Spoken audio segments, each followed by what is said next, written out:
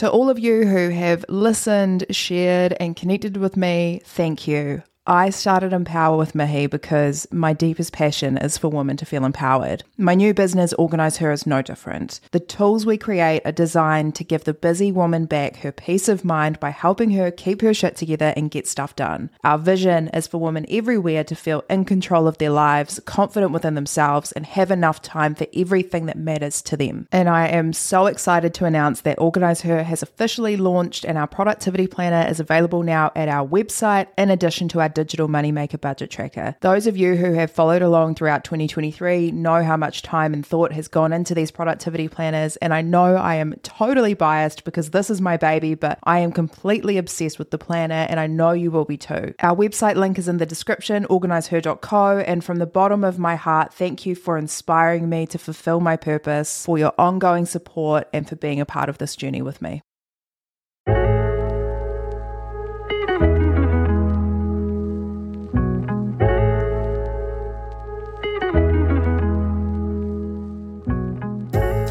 Kia ora and welcome to Empower, the podcast that has one sole purpose, which is to inspire you to live your best life as your best self. My name is Mihi Sorensen. I'm a lawyer, girl power advocate, grow and independent woman, of course. I'm obsessed with self-love and personal development, so now I'm also the host of this podcast. Thank you for tuning in. I will do my best to make sure that you can take something meaningful from this podcast and apply it to your everyday life. But for now, I am about to become your personal hype woman because it is my purpose to empower, and I hope to do the same for you. Kia ora te whānau. Today on Empower, I want to talk about social anxiety and low self-esteem, especially as we're heading into that time of the year where there are lots of social events. If you're in the Southern Hemisphere, like those of us in New Zealand, it is summertime. So there's more reasons to get out and about. But of course, for some of you, even just the thought of an impending social event is enough to send you spiraling. Regardless of whether you suffer from social anxiety or low self-esteem, or whether you're the total opposite and you're just a social butterfly, much like my mother, she loves that stuff. What we know for sure is that we would quite literally die without human connection. So let's talk about how we can make sure we are feeling our best in order to keep that cup full. Firstly, I do want to make a shout out to Sarah for reaching out on Instagram and requesting this episode. She made a really awesome point about social anxiety and low self-esteem and how it is something that she is finding harder to deal with as she gets older. And I relate to that. Even as someone who doesn't really suffer or doesn't suffer from either of them, I just feel like as we get older, there are less social situations that we're kind of forced into. I shouldn't say forced, actually, exposed to. Less social situations that we're exposed to in the same way that we had like growing up, right? Growing up, you have school and then maybe you go on to uni. Maybe not. Otherwise, you still have a reasonably big group of friends. Everyone goes out and does their thing and stays social. But I feel like as time goes on, unless you're not really intentional with your big group of friends, then people start moving away. Some people get married. Some people have kids. Some people don't. Everyone starts going off in their own paths. And there is just less time and less opportunity to go out and do social stuff. Unless, of course, it's like linked to work. Not all the time. Like I realize I'm being generic here, but you know, you just don't have the same exposure to social stuff compared to what you have when you're growing up. So not having those social events kind of happening automatically means that for those of us who aren't social butterflies, it can be a real chore. Social events can be a chore. I know that my friends will be listening to this and thinking, yeah, that's the story of your life because you never come anywhere with us. And of course, like that's reasonably mild. For people that have social anxiety or low self-esteem, it doesn't feel like a chore, it feels like torture. First and foremost, if this is something that you really struggle with that impacts the quality of your life beyond measure, talk to someone that you trust, a friend, a family member, a mentor, a coach, a therapist, a doctor, whatever works best for you, talk to someone. There might be specific things that trigger you, maybe even things that you aren't aware of, that another person could help you work through or give you some perspective on. Don't ever feel like you need to try and figure it out on your own because you don't. I realize my podcast is all about like personal development and self-improvement, and a lot of that is driven from within. And I guess I've done a lot of work on myself. Of course I have, but that doesn't mean I haven't worked with other people. I've gone to psychologists. I've had mentors. I've had coaches. I talk to my loved ones and my friends and my family. Like, I would not be who I am today. I wouldn't be doing all the things that I do today if it wasn't for the people around me that have supported me and helped me work through some really heavy stuff. And I think it's sometimes just a good reminder, even for myself, you can't do everything on your own. If you are even entertaining the idea, reach out to someone, reach out to anyone. Stop worrying about what others think of you. This is pretty much the topic of my first episode. The very first episode I ever did for this podcast was stop worrying about other people's opinions, or something along those lines. And it's got a lot to do with low self-esteem and social anxiety, because with both of those things, you're worried that people are judging you, you're self-conscious, you feel like people are watching you, you feel like you don't know how to make conversation. Firstly, like I say frequently, no one cares as much about what's going on for you more than you do. Everyone has their own stuff going on. No one is going to be that invested in you. And if they are, unless of course they are a loved one, that's weird, it's creepy. And even if they are judging you, there is literally nothing you can do about it. You can't change people's minds. You are who you are. And if someone doesn't like that, then that's their problem. So don't waste time assuming or guessing what people think of you. Chances are they aren't thinking about you at all. Maybe they're feeling the same way as you're feeling about yourself in respect of themselves. Stop worrying about what's going on in other people's heads. You can't change it. Focus on what's going on in yours. And that leads me on to the next point. Turn your nerves into excitement. Some of you may have heard this, but nervousness and excitement, physiologically identical, pretty much. Coaching clients always tell me that they're nervous when we have our first call, but you can always reframe it, and I do. I tell them it's excitement. You're excited. I'm excited to talk to you. I'm excited for what's to come. Even if it's a challenge, I'm excited about whatever is about to happen. It is going to challenge me, but I'm going to grow and I'm going to learn something from this, if nothing else. Next thing I want you to think about is checking in with yourself and being kind to yourself. We all have that voice in our head. I spoke about it in last week's episode. And believe it or not, we have the power to control it.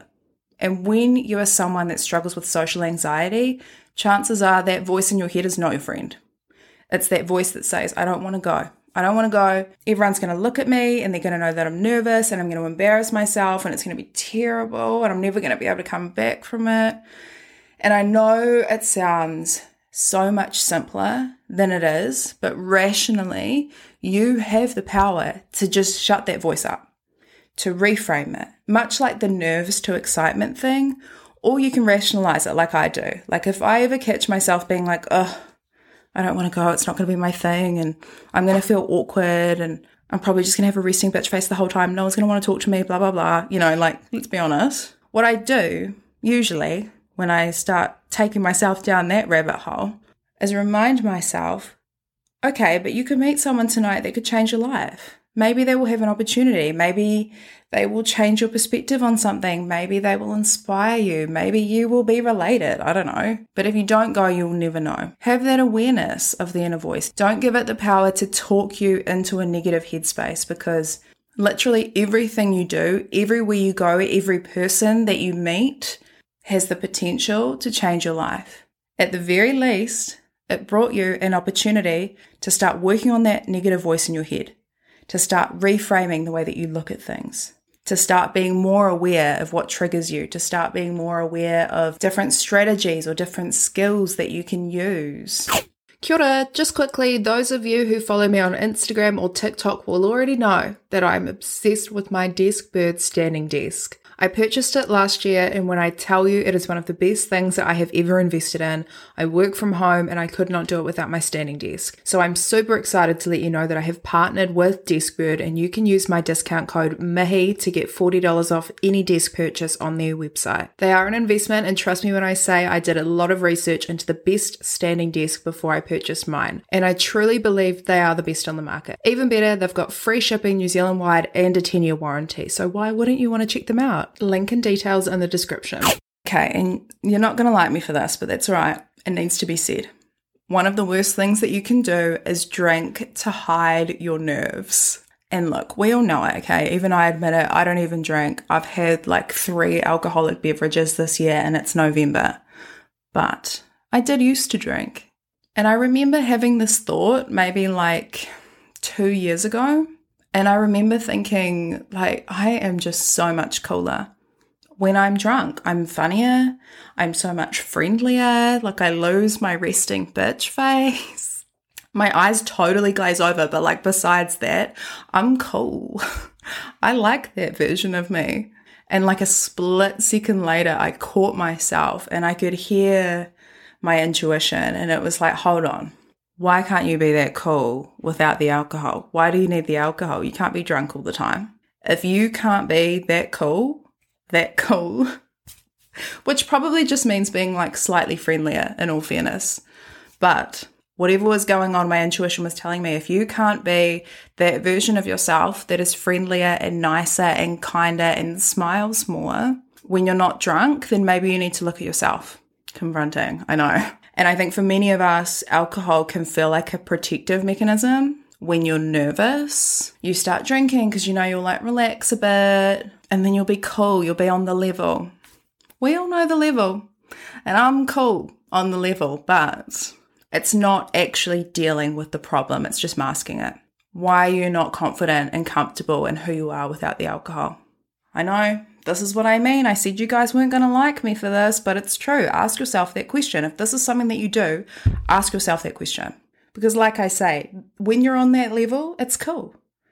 But all you need is one more drink to totally lose your inhibition and do something that you really regret, especially if you already felt on edge before having a drink. So just be careful. And my final tip, and there are so many more as well, I know I've only skimmed the surface on this. For social situations, ask questions. I know you're like, what do you mean? Let me explain. Say you try everything that I've spoken about and none of those things work and you're still freaking out, but you have to go to this thing or you have to put yourself in a situation that you typically get anxious in. When you're there, and say if you're meeting new people, one of the worst things, right?